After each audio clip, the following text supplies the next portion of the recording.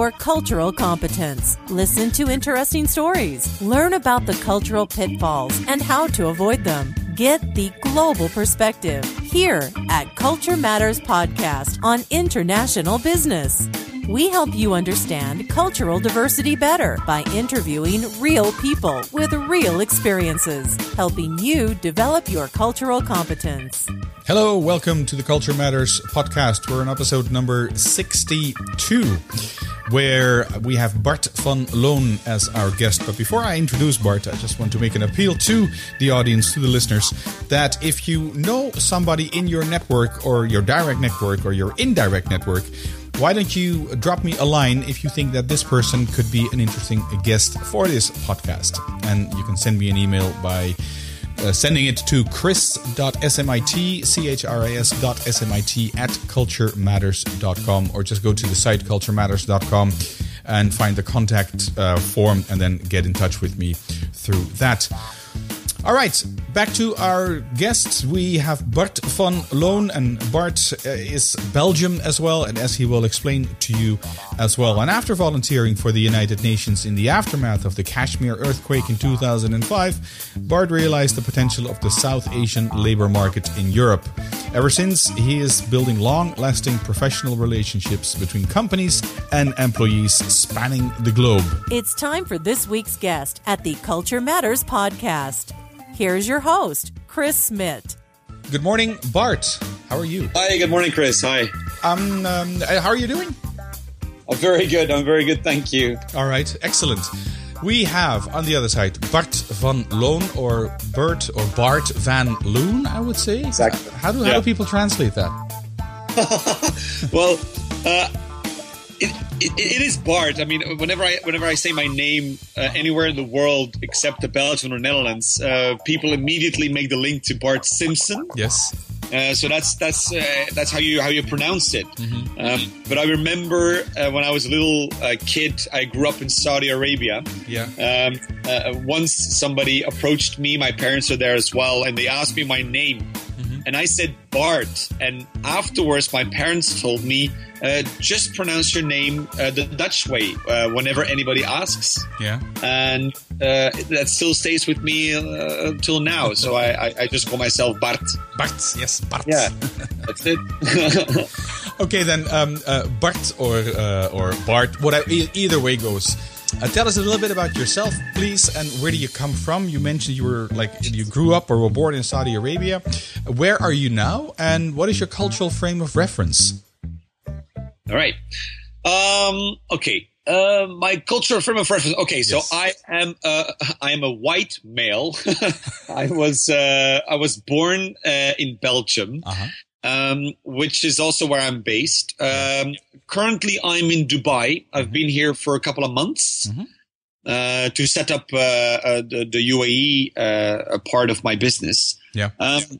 And if I look chronologically, I was born in Belgium, but soon after, my parents and myself, we moved to Saudi Arabia, where I spent a couple of years. We returned to Belgium when I was 8. And then I grew up in Antwerp. For the people who are familiar with Belgium, that makes me automatically arrogant. Later on, I moved to Leuven to study engineering, but I completed my studies in Norway, where I studied in Trondheim. A little bit after that, I started working after my studies, but that only took me 50 weeks to realize that it wasn't for me. So I quit my job and set up my first international business in 2006, which was in Pakistan. So I spent a lot of time in Pakistan. The last 10 years, I'm there several weeks to months a year. And 2012, we acquired a business in Sri Lanka, which adds to my traveling. So I'm now sharing my time between Belgium, Pakistan, and Sri Lanka. And recently, Dubai has been added to the list as well. Okay, well that's actually a good hub to go to either of these destinations, I reckon. Yeah, definitely. That's actually how we got our first contacts in Dubai. Obviously, because originally we flew Etihad, which has a hub in Abu Dhabi, but then Emirates started offering better deals flying to Pakistan and Sri Lanka, so then we started flying Emirates. And yeah, bit by bit, we got to know some people, some contacts in Dubai. I was here 5 times last year, and I thought the time was good to do a jump. So I got myself a one-way ticket in April. Okay.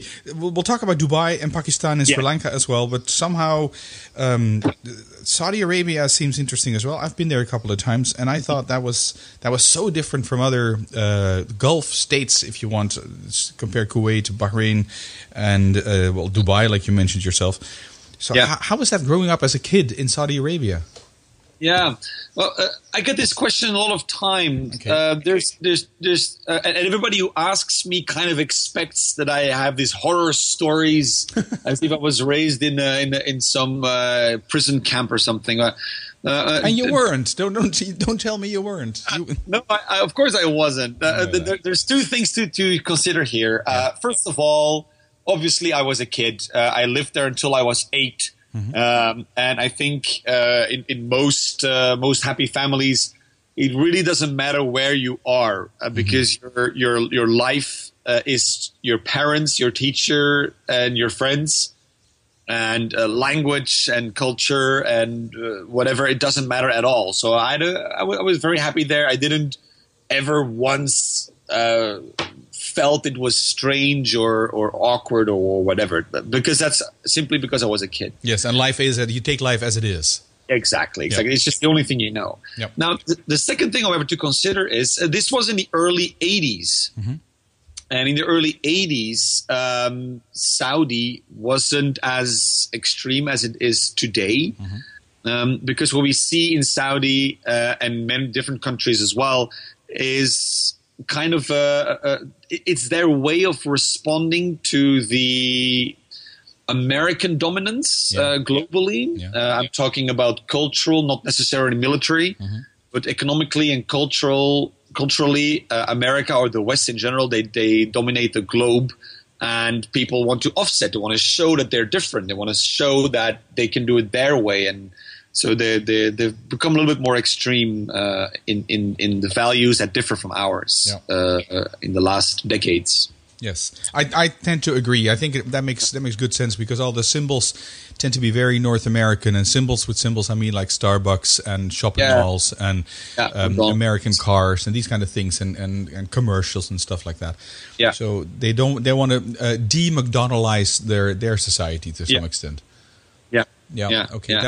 We see the same thing happen in Pakistan. There's this love-hate relationship with the states. Yeah, it's the ideology doesn't match, but on the other hand, there's nothing wrong with Starbucks per se as a coffee maker. True. Yeah. I agree. And then, so that was the KSA, or the Kingdom of Saudi Arabia, and then Norway fell between the cracks as well, somewhat. So what made you move from safe Belgium, from safe Leuven, which is where I'm calling from, to Trondheim in Norway? Yeah. Well, if I must be completely honest, I had the opportunity to go anywhere and almost anywhere in Europe. It was the Erasmus program. Okay. Yes. And it was the only country where I hadn't been before. Okay. So I'm just honest here. That was kind of the reason why I picked Norway. Okay. I mean, of course, there were other reasons as well. The university I went to was pretty known for computer science studies, which is what I was doing at the time. And of course, I felt generally attracted to the country as well. I'm a winter type of person, and Norway is, I guess, it's the winter country. Yes, it is. So that's that. I mean, a bunch of different reasons, but the original attraction was pure chance. Actually, it was just a list of countries, and that one, I chose that one. Are you the kind of guy also that goes to a restaurant, looks at the menu, and say, "I'll have this one because I don't know what it is"? Yeah. My father lived in China. Actually, both my parents lived there the past 8 years. And I went to, of course, I go to visit them often. And I was there and we went to a restaurant, and the menu was only in Chinese. Doesn't matter what you pick then. It doesn't matter, no. And I really made a little game out of it. I just pointed 3 random things, and the guy looked at me a little bit strangely and said, like, "Oh, yeah, just let's have these 3 things." And I remember I got donkey meat, spinach, and a Sprite. That's an excellent combination, I think, in China. Excellent. So your parents are still currently in China? No, sorry, not currently. No, okay. They recently moved back to Belgium, to Antwerp. Yes. But the last 8 years they were in Shanghai, and before that Beijing. It's an interesting thing you mentioned, actually, being a winter guy, and then having your primary business in Pakistan, in Sri Lanka, and then in between there's Dubai. There's Dubai. Well. I'm not going to question on that one because I'm sure it makes sense to you in some way. One thing people don't get is that Pakistan has most of the Himalayas. Yeah. My wife and I, we did our honeymoon in Pakistan, and it was minus 25 degrees every day. Yeah. So Pakistan is not, I mean, in the south it gets warm, there's a desert, but in the north it gets pretty cold as well. We have snow in Islamabad where our business is located. Yeah. That's a lot of people don't realize these kind of things when they hear like the subcontinent of India, etc. Yeah. No, exactly. Yeah. Would you call yourself like a liberated Belgian? Having traveled so much and just having been exposed so much to different cultures? Yeah, I guess so. I don't know exactly what you mean with liberated, but yeah, of course, I don't live around the church as we used to call it at home. Yeah, I think I have a broader view of this world. I think I can also look at Belgian problems or the Belgian situation we're having with Flanders and Wallonia from a more outsider's perspective. Yes. But I want to take the opportunity to mention, though, that I have already since long decided that I will always want to be in Belgium. I don't see myself permanently moving abroad or retiring somewhere else. I really, really like Belgium. That makes good sense. Yeah, absolutely. Yeah, I'm really happy. And I mean that one doesn't bite the other. You can make your business outside of your home country and then happily return. And I must also say it is a wonderful country to live in. Yeah. Very comfortable. It is still it is. Even though people inside the country complain, like there's no part tomorrow. of what we do, right? Complaining. Exactly. But I guess it's also the food, which keeps pulling me back to Belgium. Yeah, I can very much imagine. Yeah. If it's okay with you, Bart, I'd like to move towards the business side and sort of segue into what you're actually doing. We talked about offshoring, inshoring, not insuring, but outsourcing, insourcing. You say, but you have different names for that. You want to use different names for that. Yeah, it's not so much different names, but I like to stick to the actual meaning of these words. If you look at outsourcing, the idea behind outsourcing is that you take a problem, you identify a problem or a need or a project within your company, and then you pass on this project or problem to another company who can then solve it. This very common thing to outsource is your accountancy, or having a website built, or for example the architecture of a building, right? Yeah. So these are problems you decide. Okay, we cannot do this in house. We're gonna take another company and have them apply their processes and their way of working and their quality levels to solve our problem. Right. Whereas offshoring, of course, it's often combined with outsourcing, but as such, offshoring simply means we're going to tap into an international talent pool to enhance the things that we can do in our company.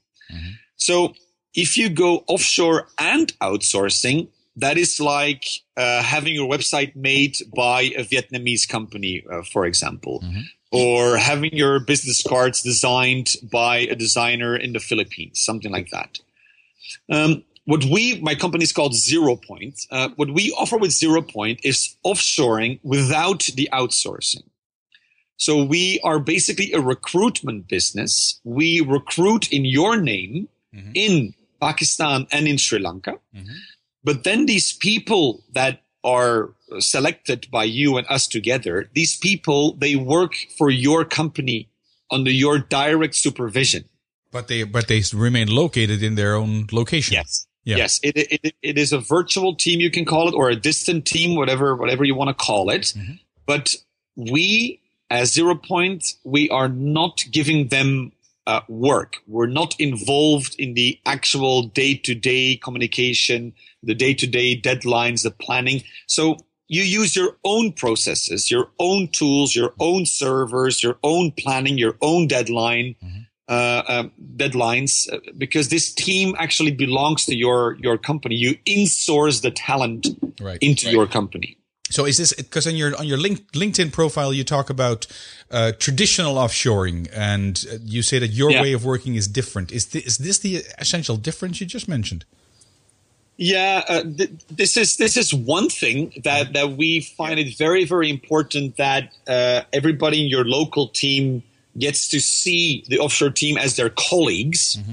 The other difference that we make in the market space is that we offer coached offshoring. So if you get a team with Zero Point, the first 2 years, this team is on our payroll to reduce your risk, because typically European company can't just open up a subsidiary in Pakistan or Sri Lanka. I mean, it's a big risk, takes a lot of time, a lot of bureaucracy. So we do that for you. And we offer you training, tools, and process consultancy to make sure that the collaboration goes very, very smooth. It roughly takes 2 years for people to really feel like, okay, this is a team. We can go for a long-term commitment. This is actually something I want to do with my business in the long term, to keep on recruiting globally. And then the team gets passed on to our customers. And generally, how big are the teams then how big are the Sri Lankan teams and the Pakistani teams? Well, if you want a business number, the average right now in our business is around 3 people. So that's not big.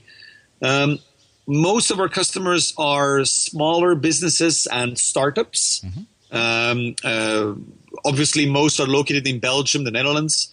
But we serve customers in the US. One of our biggest customers is there, in Denmark, in Norway, and right now we're setting up a sales office in Dubai as well.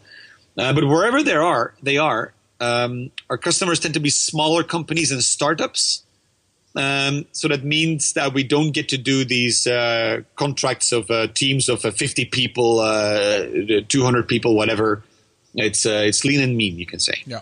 Okay. So just getting back again, what is the essential difference between me contacting a VA, a virtual assistant, through a company like, what is it, Go Friday or something? One of the biggest ones I know, at least, of in India, and what you offer? So we are really. Let's take the case of you want to have a website built. Yes.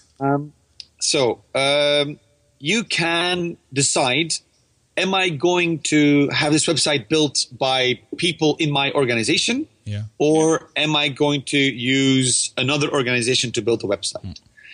The first thing that you have to decide in order to work with Zero Point is that you will decide to do it in-house. The second decision you make is, in-house, does that mean people that live up to 50 kilometers from my office? Or can I expand this to recruit in a much larger labor market than only my own? Which would be your Pakistani Sri Lankan market. Exactly. And if you then decide, that's why we'd like to work for smaller companies and startups, because for them, generally being younger, they are very used to maintaining relationships through instant messaging and voice over IP, social media in general. They have traveled the world. They speak English. So for them, this is a much smaller step to make, to imagine their company being set up in Belgium and in Pakistan. Yes, makes good sense. Yeah. So again, we recruit people and then they work for you indefinitely, really. All our contracts have no termination date. There's just a notice period. Obviously, we remain flexible. Yes. Yeah, that of course, that's a given, a must, I guess. Yeah. And then why did you concentrate in or start in Pakistan and Sri Lanka and not maybe in the more, if you want, traditional outsourcing or, markets like India? It's much bigger. It has the reputation, I'm making air quotes here, everybody is in IT, everybody speaks English there. So why did you pick Pakistan and Sri Lanka? Yeah.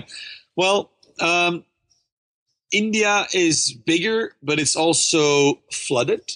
It has it has a reputation of everybody being in IT, but it also has a reputation of teams dissolving within 2 years. Mm-hmm. So we were a little bit afraid, honestly. I mean, if we would go to India and start a new business in 2007, we would hire 3 people, have a little office space. And then next day, a big giant, IBM, HP, Microsoft, whatever, would come into the city and go like, okay, I need 1,000 people by Wednesday. Yeah. Our company would be empty by Wednesday. Yeah. But then again, if I have to be completely honest, just like with Norway, there is some luck involved as well, of course. Mm-hmm. 2005, there was a major earthquake in Kashmir, the north of Pakistan, north of India. It was the year after the tsunami that most people remember, 2004. Yep. There was a major earthquake, and my best friend then, and who is my business partner today, happened to be in Islamabad when this earthquake happened. Mm-hmm. He immediately stopped working there and he joined the United Nations as a volunteer to help out the relief works that were going on in the north of the country. Mm-hmm. A little later, he contacted me and asked me if I could help out as well, which I did. And this is how we got our first contacts in Pakistan. This is how we realized that the education level in Pakistan is very high, but the economy lags behind tremendously, resulting in the opposite situation we have in Europe. We have like way too many professionals, highly educated people in Pakistan who are out of a job. Whereas in Belgium, we never had more people with a higher degree to have been employed since the Second World War. Yeah. So basically, you packed your bags. You dropped everything in Belgium. You packed your bags, your suitcase, and you went to Kashmir to help out there. Well, it wasn't so romantic as you make it sound. This is what Jelle did, my business partner. I helped out remotely from Belgium. Okay. I was currently at that time employed by HP in Brussels, working with their team in India, and I really had the experience that for me at that time, I was convinced offshoring doesn't work. The people in India, they don't understand me. Their English is hard. I couldn't even pronounce their name. It was just very, very hard. Mm-hmm. But then working for United Nations with people in Pakistan, all of a sudden that went really smooth. And we were working remotely and we're having a great time. And even though we were in stressy times, of course, and it went really, really well. And that led me to realize that, and I want to stress very clearly, it has nothing to do with India or Pakistan, but it had everything to do with this environment which was not present with the big company I was working for, and which was present with the United Nations, was that there was a good environment set up to work together. With me before, it was kind of literally, I got a Post-it note with an email address, somebody telling me, look, work together with this guy for your next project. Guy being in South Asia. Yeah. Whereas with the United Nations, we started with a group session, everybody sitting in front of their computer, discussing the needs, getting to know each other. We became Facebook friends, and we started communicating. And we were really a team. there was no us and them mentality there, right? We became colleagues. So shortly after, it was 2006, we decided to build a business around this realization. And up till today, this is why 0 Point is offering this coached offshoring. We greatly emphasize on setting up a good environment for offshoring. And not just having some people work for you remotely. Yeah. You need to expand it rather than beyond work as well. Yes, exactly. Yeah, become friends, become colleagues. Yeah. Plane tickets aren't that expensive. You can spend 5 minutes discussing the weekend. Do all these things. Yeah, it's funny. It's funny that, and that's, I think, very much a Western attitude. And people are surprised as well when I advise them, if they're working, say, with Indians or with people from the Indian subcontinent to broaden the market. It's like, is it every time you are getting in touch with your Indian, your Pakistani colleague, you probably need something, right? And then they look at me and they say, yes, how do you know that? Well, because we're wired like this. We are very task driven. And then I say, why don't you call these guys and make it a happiness call? Just call and say, how are you doing? And don't need anything per se. And then they I actually see them scribbling that down like, wow, that's a good idea. I never thought of that. So we're so much task driven in the West as is. So Bart, what is your personal experience then between, say, being Belgian and the Indian subcontinent? Can you make distinction between India and Pakistan from a cultural perspective, and Sri Lanka with that? Yeah. I've only traveled through India as a tourist, so I'm definitely not an expert there. But I would imagine the differences being rather small. It has been the same country for millennia. Yeah. It was just in 47 that it was split up, right? Rather randomly. Yeah, the Great Partition, yes, left and right. Yeah, exactly. But on the other hand, I do imagine there being differences based in the majority religion. Even though India has twice as many Muslims as Pakistan has, still the majority in India is Hindu, and in Pakistan it's Muslim, and Sri Lanka it's Buddhism. In my view, Hinduism tends to be rather in Western terms called right wing. Like you have to take care of yourself. The whole caste system, right? Whereas Islam tends to be much more left-wing, sharing, helping each others, giving to charity.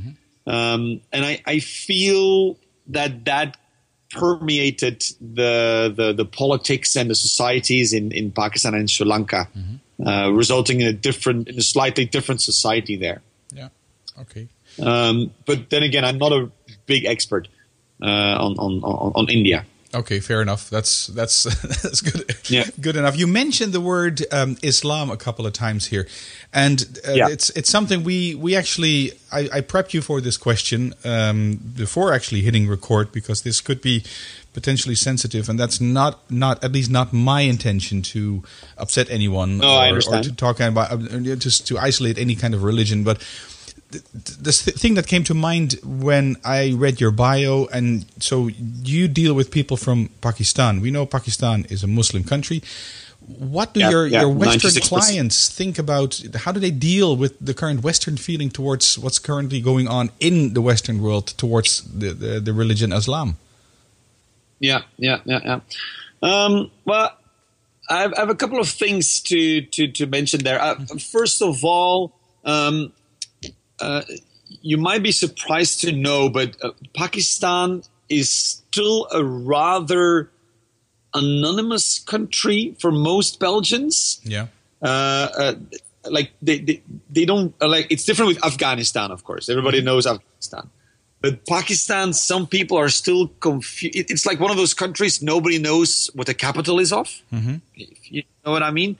So there tends to be no preconceived idea of Pakistan. It tends to be neutral, or negative. I agree there, which is different from Sri Lanka, which tends to be neutral or positive because of the tourism industry there, of course.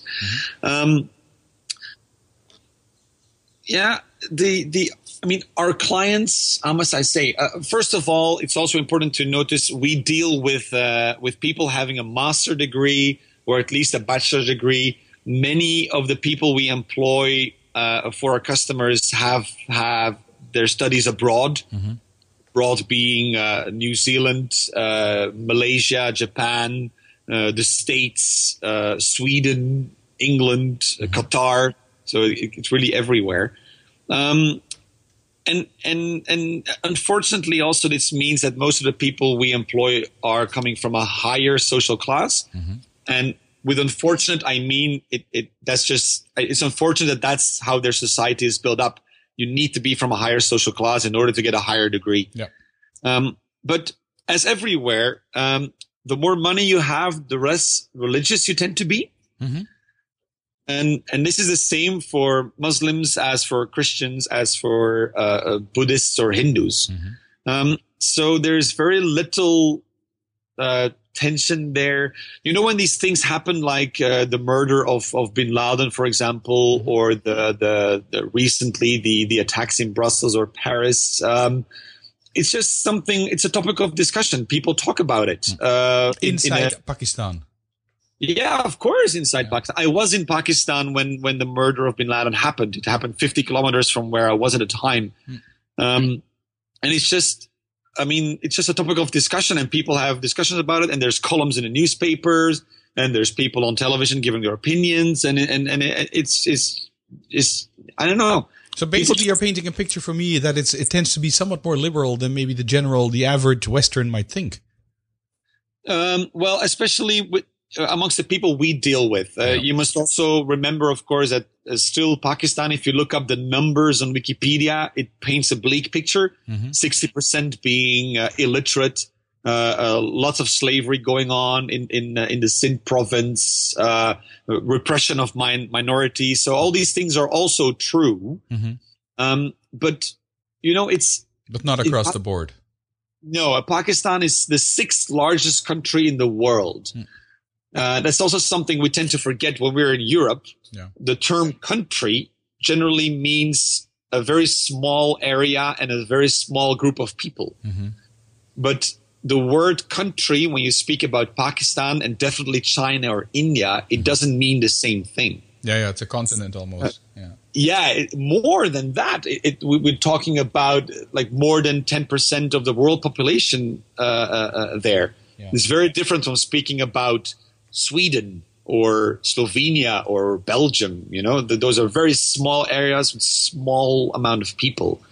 The 6th largest country with 165 million people, and 180 million or even more, and growing. And the capital being Islamabad. So yes, Islamabad. We've got those figures right. So is it? Do your clients? Do you have to explain all these things to your clients, or are your clients okay with this? They're rather okay, really. We do encourage to talk about this. Like, for example, when we had these attacks in Brussels, very spontaneously, all of our employees, both in Pakistan and Sri Lanka, they were contacting their clients, like, "Are you okay? Are you safe? Is everything all right?" And I just happen to know that some of our clients, they weren't necessarily surprised by this, but they. Well, at least they noticed. It was something that, I wasn't maybe expecting that. It just made, like, I do believe that our business and the relationships we set up helps elevating the view beyond the very common practice of just the basic stereotyping as well. Yeah, exactly. The stereotyping. Another nice example. I remember all the fuss we had with the Muhammad cartoons. With the Danish newspaper or Charlie Hebdo after that. one of our clients was working with a guy in Pakistan, and they were testing a gallery. And our colleague in Pakistan just uploaded some random pictures to test the online gallery, and he uploaded a bunch of Muhammad cartoons. And it was actually our client who was like, "Oh, what are you doing? Take it down." Yeah. And he was like, "Oh, all right, okay, sorry." Whereas we would obviously think it would be the opposite way, right? Yes, exactly. Yeah. Yeah. So it's, I mean, you always have to also have to know people all over the world. They everybody watches Game of Thrones. Everybody watches the same type of movies. Everybody reads the same internet. Yeah. It's not so different as you might think. But then again, I'm talking about the educated people. Yes, and you also don't want to run the risk of oversimplifying situations and countries and cultures and sensitivities, etc. Yeah. Okay. In the beginning, Bart, you asked me how long will this interview take, and I said, well, it'll be around 30 minutes, and we actually crossed the 30 minutes line, which is perfectly fine. Okay. Yeah, that's how fast time goes, when you're having fun and when you've got a good interview, a good guest, and interesting stuff to talk about, which I think we didn't even touch Sri Lanka. I know. Okay, so let's quickly touch on Sri Lanka as well, because that's also a wonderful country and wonderful people. Yeah, it's beautiful. Yeah, the first thing I always tell when speaking about Sri Lanka, I mean, when we set up our business there in 2012, is that we were really, really surprised and happy to see that we could copy paste many, if not all, of our contracts and policies that we had set up in Pakistan through the years. So if you look economically or education-wise, these countries are very, very similar, which of course makes sense because they were both under the same British reign for a long time. Yeah. But obviously, again, culturally, they tend to be slightly different, and I see the differences again coming from the majority religion. Yeah. Being Buddhism in Sri Lanka, and of course, if you look thousands years in the past, they were of course also evolving independently. It's a different language, or I should say, a different set of languages. Yes. Different script, even. Sri Lanka has Tamil and Sinhala, which are using different alphabets. Pakistan has so many languages also using different alphabets, the Arabic alphabet mainly for Urdu. Yeah. But many things also were the same, which made sense to us. That's why we decided also to set up the business to expand into Sri Lanka as opposed to, say, Brazil or South Africa or whatever, because that would be totally different. Yeah. And do you have a preference for working with in any of the countries? Maybe that's not a nice question to ask, is it? Yeah, it's not a nice question to ask. So I go, the jury will disregard this remark then. All right, let's not go there. It's I do want to wrap things up with the two last questions I ask every guest, and that is, can you, Bart van Loon, give us 3 tips to become more culturally competent? Oh yeah. All right, that's the question. Yeah. One I have ready. It is, you should always, I mean, what are the problems when we're dealing with culture? It comes to communication, right? I'm going to focus on 3 tips for better communications across cultures. The first thing is understand that communication is a shared responsibility. If I'm explaining something and you don't understand it, it's very easy for me to blame you, but it's 50% my fault and 50% your fault. I mean, the word fault is not nice here, but yes. You know what I mean. I should take responsibility as a sending party in any communication if there is miscommunication. It's so easy to think, they don't understand me. It's their problem. No, it's a shared problem. Yeah, good point. So that is really my first tip here. The second tip is don't dump stereotypes on individuals. In the end, you're not working with the average Pakistani or the average Sri Lankan, just like nobody I know would describe themselves as the average Belgian or the average Dutchman, right? Yeah. So you can look up all the statistics you want. In the end, you're working with a person, or 3 people or 5 people, but it's still individuals.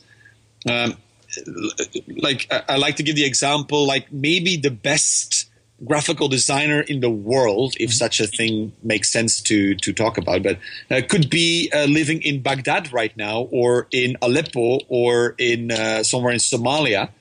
The statistics would say it's rather improbable, but it's very possible, because we're talking about an individual and not about a group or a large group of people. So don't dump racial stereotypes on individuals. Take your time to get to know them. And then maybe the third one would be to have a little bit of patience. I'm not sure if that's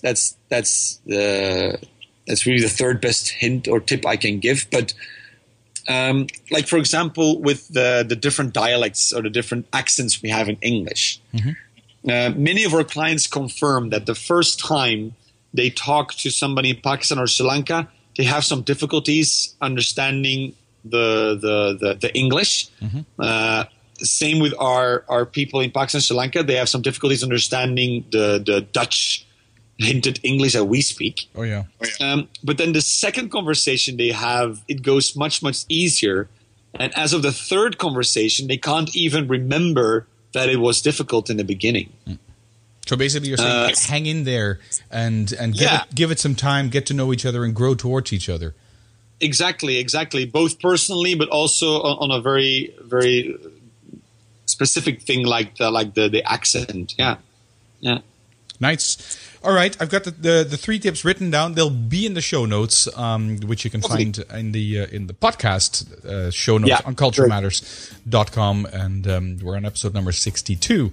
Now, finally, Bart, how can people get in touch with you? How can they find you? Yeah, I'm very easy to reach online. I'm about to launch a new personal website, very simply bbart.be. bbart.be. So triple B, 3 times letter B. bbart.be from Belgium. And my email address, you just go Bart, my first name, B-A-R-T, Bart at 0 Point, that's the name of my company, .hr. HR, is that Hungarian? Yeah, it's Hungary, but we're an HR business, right? Yeah. Okay, so the extension is from the country Hungary, but HR stands for...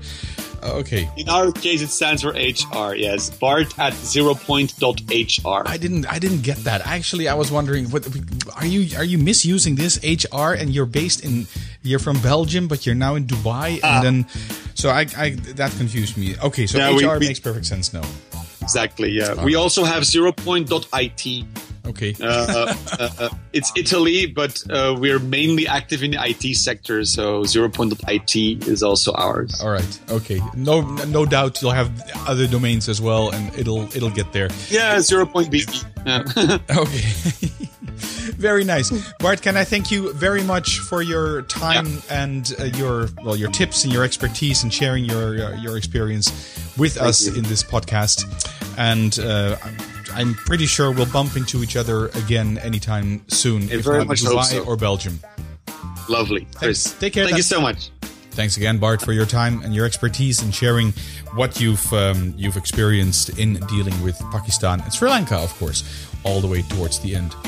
This is the end of the Culture Matters podcast, episode number 62. And again, an appeal. If you are listening and you think, hey, this is an interesting guest, I want this person to be on the Culture Matters podcast, why don't you drop me a line? Go to culturematters.com, fill in the contact form, and I will do the rest. And I'm pretty sure that this guest will end up on this podcast as well. Thanks so much for that. And finally, if you like what I do with this podcast, why don't you give it a good rating in iTunes? If you do so, it'll be exposed to even more people, and even more people can then enjoy this podcast. All right. Thanks again. I'll be back in 2 weeks' time with another guest. Until then, bye-bye. That's it for this episode. The Culture Matters Podcast, helping you understand cultural diversity better by interviewing real people with real experiences.